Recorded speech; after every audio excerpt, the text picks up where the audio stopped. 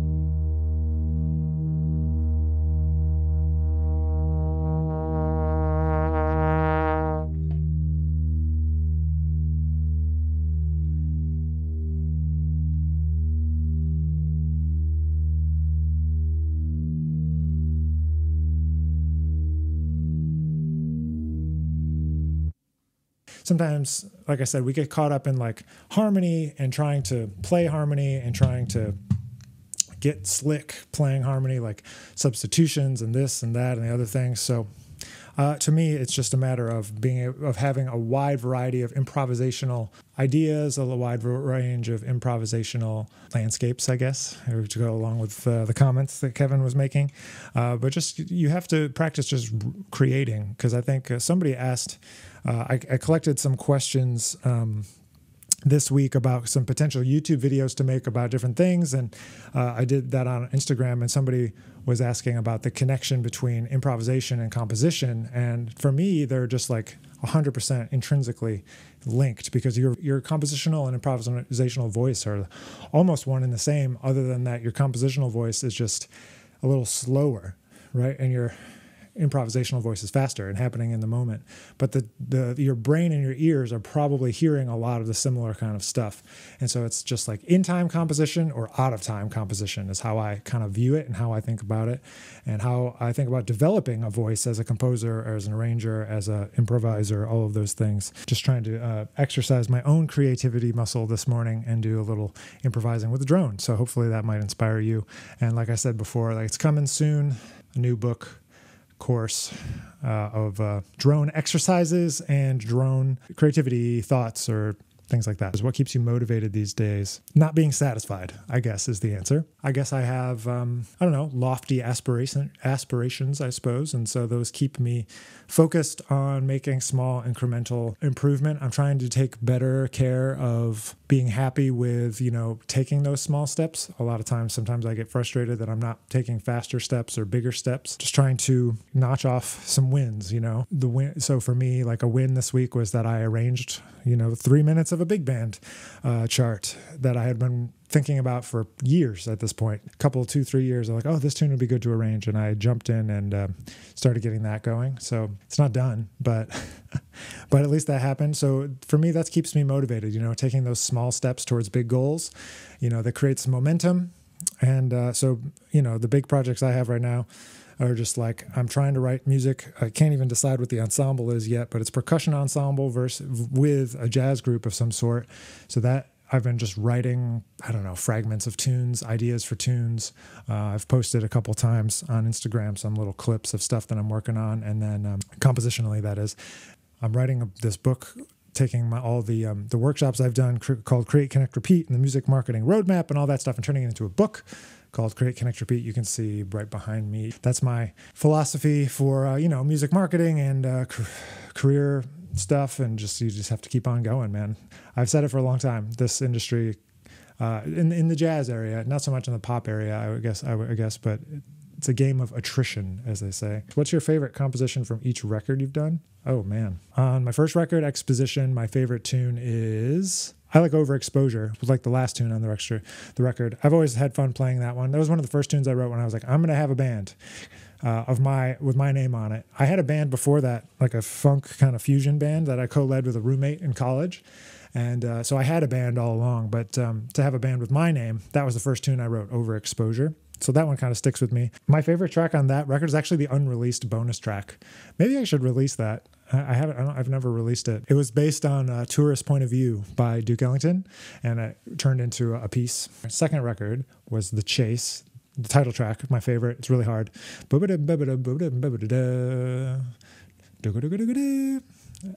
That opening is really hard to play, but I like it. It's good energy, a good challenge for improvisation. It's like, it's not just like changes or harmony. It's like a whole kind of palette change, like there's like 3/4 and 4/4 and a bunch of different characters within that. It's a here and now. I like We the People. That's a good one. I like New Beginnings, but I don't get to play it very often. I don't get to play anything very often at the moment. I really want to try to get a regular gig somewhere sometime, or get back on the road so we can play that music. There's like 60 some charts in the book for that band, and we've played all the tunes like, I don't know, 5 times maybe, which is frustrating a little bit. But the hits, We the People gets played a lot. That's good. But I really like the arrangement of Single Petal of a Rose on there. If you didn't see this week on YouTube, Wednesday, we released a new version of Single Petal of a Rose. So a solo version that is also cool. I've been playing that solo version for a few years now. wanted to get that recorded. I recorded one a couple years ago, but it didn't turn out super well. But this one I'm pretty happy with, that we just released on Wednesday, if you want to check that out. But I really like the arrangement with the bass clarinets and the trombones layered. That came out really well. Okay, No Arrival. I like the blues, the thing that opens it up. Well, see, I call anything that's sort of like a blues. And some people think I'm crazy for doing that, but like the rinse and repeat is, I just think it's a blues. Some other people are like, that's not a blues. I'm like, it's just a blues with some alternate changes. So I like that one. That one's fun to play over.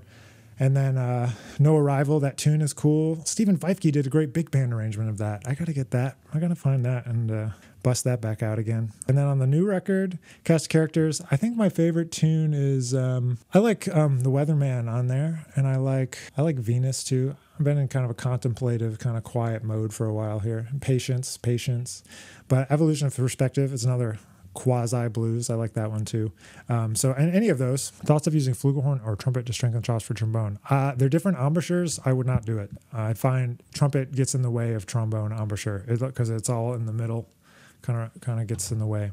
I would go to tuba instead, go bigger rather than smaller. When do we know when is too much pressure on mouthpiece? If we have a red ring, does that mean too much pressure? I saw red rings on very good musicians, but it can't observe on me. Yeah, man, that happens to me. I mean, it's been a couple minutes since I stopped playing, but I get the red ring from playing for like 2 seconds. That has nothing to do with the amount of pressure necessarily. Too much pressure, I mean, as little pressure as possible is always ideal. Like too much pressure, if you think you're playing with too much pressure, then the answer is probably yes. So you should try to play with less pressure. I've had teachers suggest things like, put the trombone on a stand or hang the trombone from the ceiling, or imagine it's hanging from the ceiling and then you walk up to it and just put your lips up onto it and you should be able to make a sound, right? It just needs to have enough pressure that it seals, like that makes a seal around your chop so that you can actually make a sound. That's the first thing. But if it's any more than that, then you're definitely probably playing with too much pressure. And I would recommend chilling out. So yeah, I mean, pressure is like a huge problem that a lot of people have, and that they want to like slam the horn into their face. You just want to play relaxed, All the players that I've seen, they look relaxed when they play. So it's like, okay, I'm going to just try to be relaxed. Even if I'm not relaxed, you got to be relaxed because, I've done plenty of gigs where I've slammed the horn into my face and trying to squeeze out a couple more notes or squeeze out a couple more minutes of playing, but it never ends well. It never ends well. For me, what happens is that like kind of in the back of my nose, like the seal that prevents the air from coming out your nose while you're blowing out your mouth, whatever that's called, it like breaks or like leaks when I get super tired and there's too much pressure and too much tension. So that happened a lot, like in my undergrad when I was at Eastman playing gigs. Sometimes that would happen. And when I'm out of shape, it happens too. So it still happens, man, and for me. And I try to stay relaxed at all times, like Steve Davis talks about taking like a baby's breath and staying relaxed when you play. I think that's just the key, man. Like for certain styles of playing, you got to be a little more engaged for sure. Like if you want that laser focused kind of sound, you definitely need more engagement from the core and the air speed and the air column, really to kind of play that way more aggressively. I think that's true also, but just to play, just to make sound, I think you want to be relaxed. You look at people on any instrument, like they look relaxed. The best ones always look relaxed. They don't look all the time like it's going to be the death of them to play, Do you have other trombone models you use sometimes, or does the King 3B do pretty much everything you need? Yeah, so this goes to like a kind of a broader question of like, in my opinion, there's 2 schools of thought usually about equipment. And so the schools of thought are, one, that you should play the right equipment for the right job, right? So you should play the equipment that matches the sound concept or whatever that needs to happen. And then there's another school of thought that says you should play consistently the same thing all the time and you should never switch. I'm more of that second one. So I don't want to have horns that I have to feel like I have to switch. Obviously, to double on bass trombone or to play with a trigger horn, like those are different tools for different situations sometimes. But 99 out of 100 gigs, I'm just going to play that same horn. And that's what I'm looking for in a horn. That's important to me, is it's not going to have one sound. It has to have the full array of possibilities, which is kind of why I've stuck with that horn, the 3B Plus, for a while now, because it has a range of possibilities. Smaller ones to me are a little too focused. Bigger ones are a little too diffuse. This one is kind of in the middle and can have some of both. It also is not the best of both worlds, like it's not as focused as it would be on a 2B or 3B regular ones. And it's not as diffuse as if I played a 548 or larger bore, 567, whatever. So you have to find what works for you. I find that this is a good middle of the road, and it doesn't feel too big, Some other ones, like the 525 Shires I played, felt bigger when I was playing that.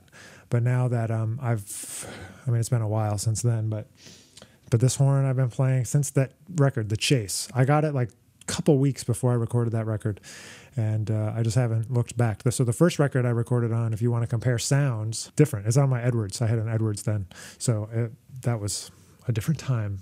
But the Edwards is just like more covered and more kind of did one thing, did one thing really well, but it didn't have the range of motion that I wanted it to have. Emotion, not just motion, but emotion. Does having a lower body weight affect your musicianship? I think some people would argue that it does affect your sound. And I think it did at first because it's less body weight, it's less density. It changes your sound at first. You can work to get it back, though. That's what I had to do. But that's purely observational. I don't necessarily know that that's a real thing. I think that's been the case for other people I've known that have lost a good deal of weight. They've also had, not difficulty, but just like an adjustment period to that new body mass. It's just different. You just have to get used to making a sound and having more air with less, density, I guess. But ultimately, I think if you're not healthy and not at a weight where your body is in balance, that it's going to lead to other problems like shoulder problems or neck problems, back problems, knee problems. All of that, it could happen to you anyway, regardless of that, but it's important to me. So that's why I went on that journey then. That was a long time ago now. How much preparation do you do when you've been asked to present a masterclass? At this point, not that much. And I only say that because I've put in a lot of time thinking about it over the years, like literally since I started my master's, even before that. So in my undergrad and getting finished with my undergrad at Eastman, a friend of mine and I named Chris Teal, we started something called the Institute for Creative Music. And it is a nonprofit that presents educational workshops focused around improvisation, focused around jazz, focused around creative music, kind of in a wide circle of definition. And we did that because we felt like there was a lot of jazz musicians that were really great musicians who were in education, but who had never had any education training or thought about it in any kind of way, or, as you were asking, prepared for their master classes and things of that nature. It was just, sometimes it felt like, not to name anyone, and it's not about anyone particular, but there were times when we experienced master classes that were just like, hello, I am great. Ask me questions, please. They didn't have any point of view. So, and this is something when I'm consulting with artists, so we talk about like, what can you talk about that nobody else can talk about? What's your approach? What's your unique journey to that point that you could share with students that would either allow them to relate, give them a new frame of reference, offer them a different way of thinking about something? I've thought about this for a long time. And I have, 4 or 5 things that I like to talk about that I find are my talking points that I like to go to in terms of a trombone masterclass, a music business masterclass, an entrepreneurship masterclass, some combination of all of that stuff, career masterclass, how to release records, music marketing. All of those things are kind of all wrapped up into, I have outlines from the years past of like, okay, in a trombone masterclass, I want to hit on these things. These are the things that are important to me. In a jazz trombone masterclass, I'm going to hit on these things. I have old PDFs of like things I wrote up with like descriptions of different types of classes I could give, just coming up with an angle. It doesn't so much matter that it's like totally new or totally unique, but it's like it has to be some kind of angle that you can present that nobody else is going to, or that nobody else would present it quite the same way. And obviously it's not revolutionary. Everybody's talking about a lot of the same things. There has to be some kind of reason why somebody wants to bring you in for a masterclass, right? But at this point, I have a repertoire now of like pieces that I can play solo. That's important because I want to be able to play some stuff for the class. And there's not always a rhythm section or not always a rhythm section that knows tunes. If there is, it's amazing. I have, not a script, but kind of, talking points at this point. I know my talking points basically, and I can kind of go through them and then open up for questions at the end, or if people want to go in a particular direction and kind of keep it loose and casual, or if it's more like, no, you need to talk and give a lecture, I have, what I do for that.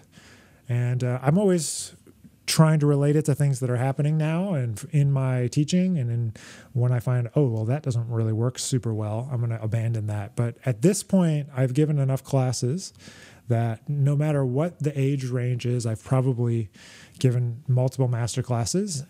And that's just because since I was in school, I would give as many master classes as I could, as many classes, not master classes, just teach as much as I could to different people, to get in front of new people, to figure out different techniques for teaching improvisation and jazz and trombone, and trying to figure out how to keep students engaged of different ages, because that's a huge problem. Sometimes you get those middle school kids and trying to keep them on track, and you're trying to show them something. And sometimes you just got to be like, all right, let me just play something to impress them, and then get back to talking about long tones or whatever it might be. So kind of just make an outline of what you might want to talk about, and then think about why should they bring you? What unique value are you going to bring as opposed to anyone else? So something that I bring that other people don't bring is kind of an obsession with kind of a duality of modern and old in my trombone, jazz language approach and things of that nature, thinking you have to master both.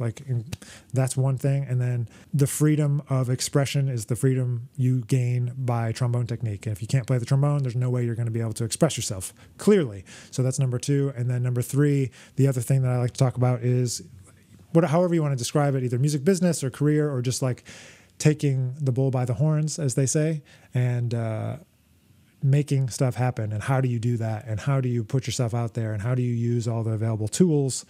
And talk about that side of the music industry at the same time. So it's how do you manage practicing all these important things and not get overwhelmed of them? You got to take one thing at a time.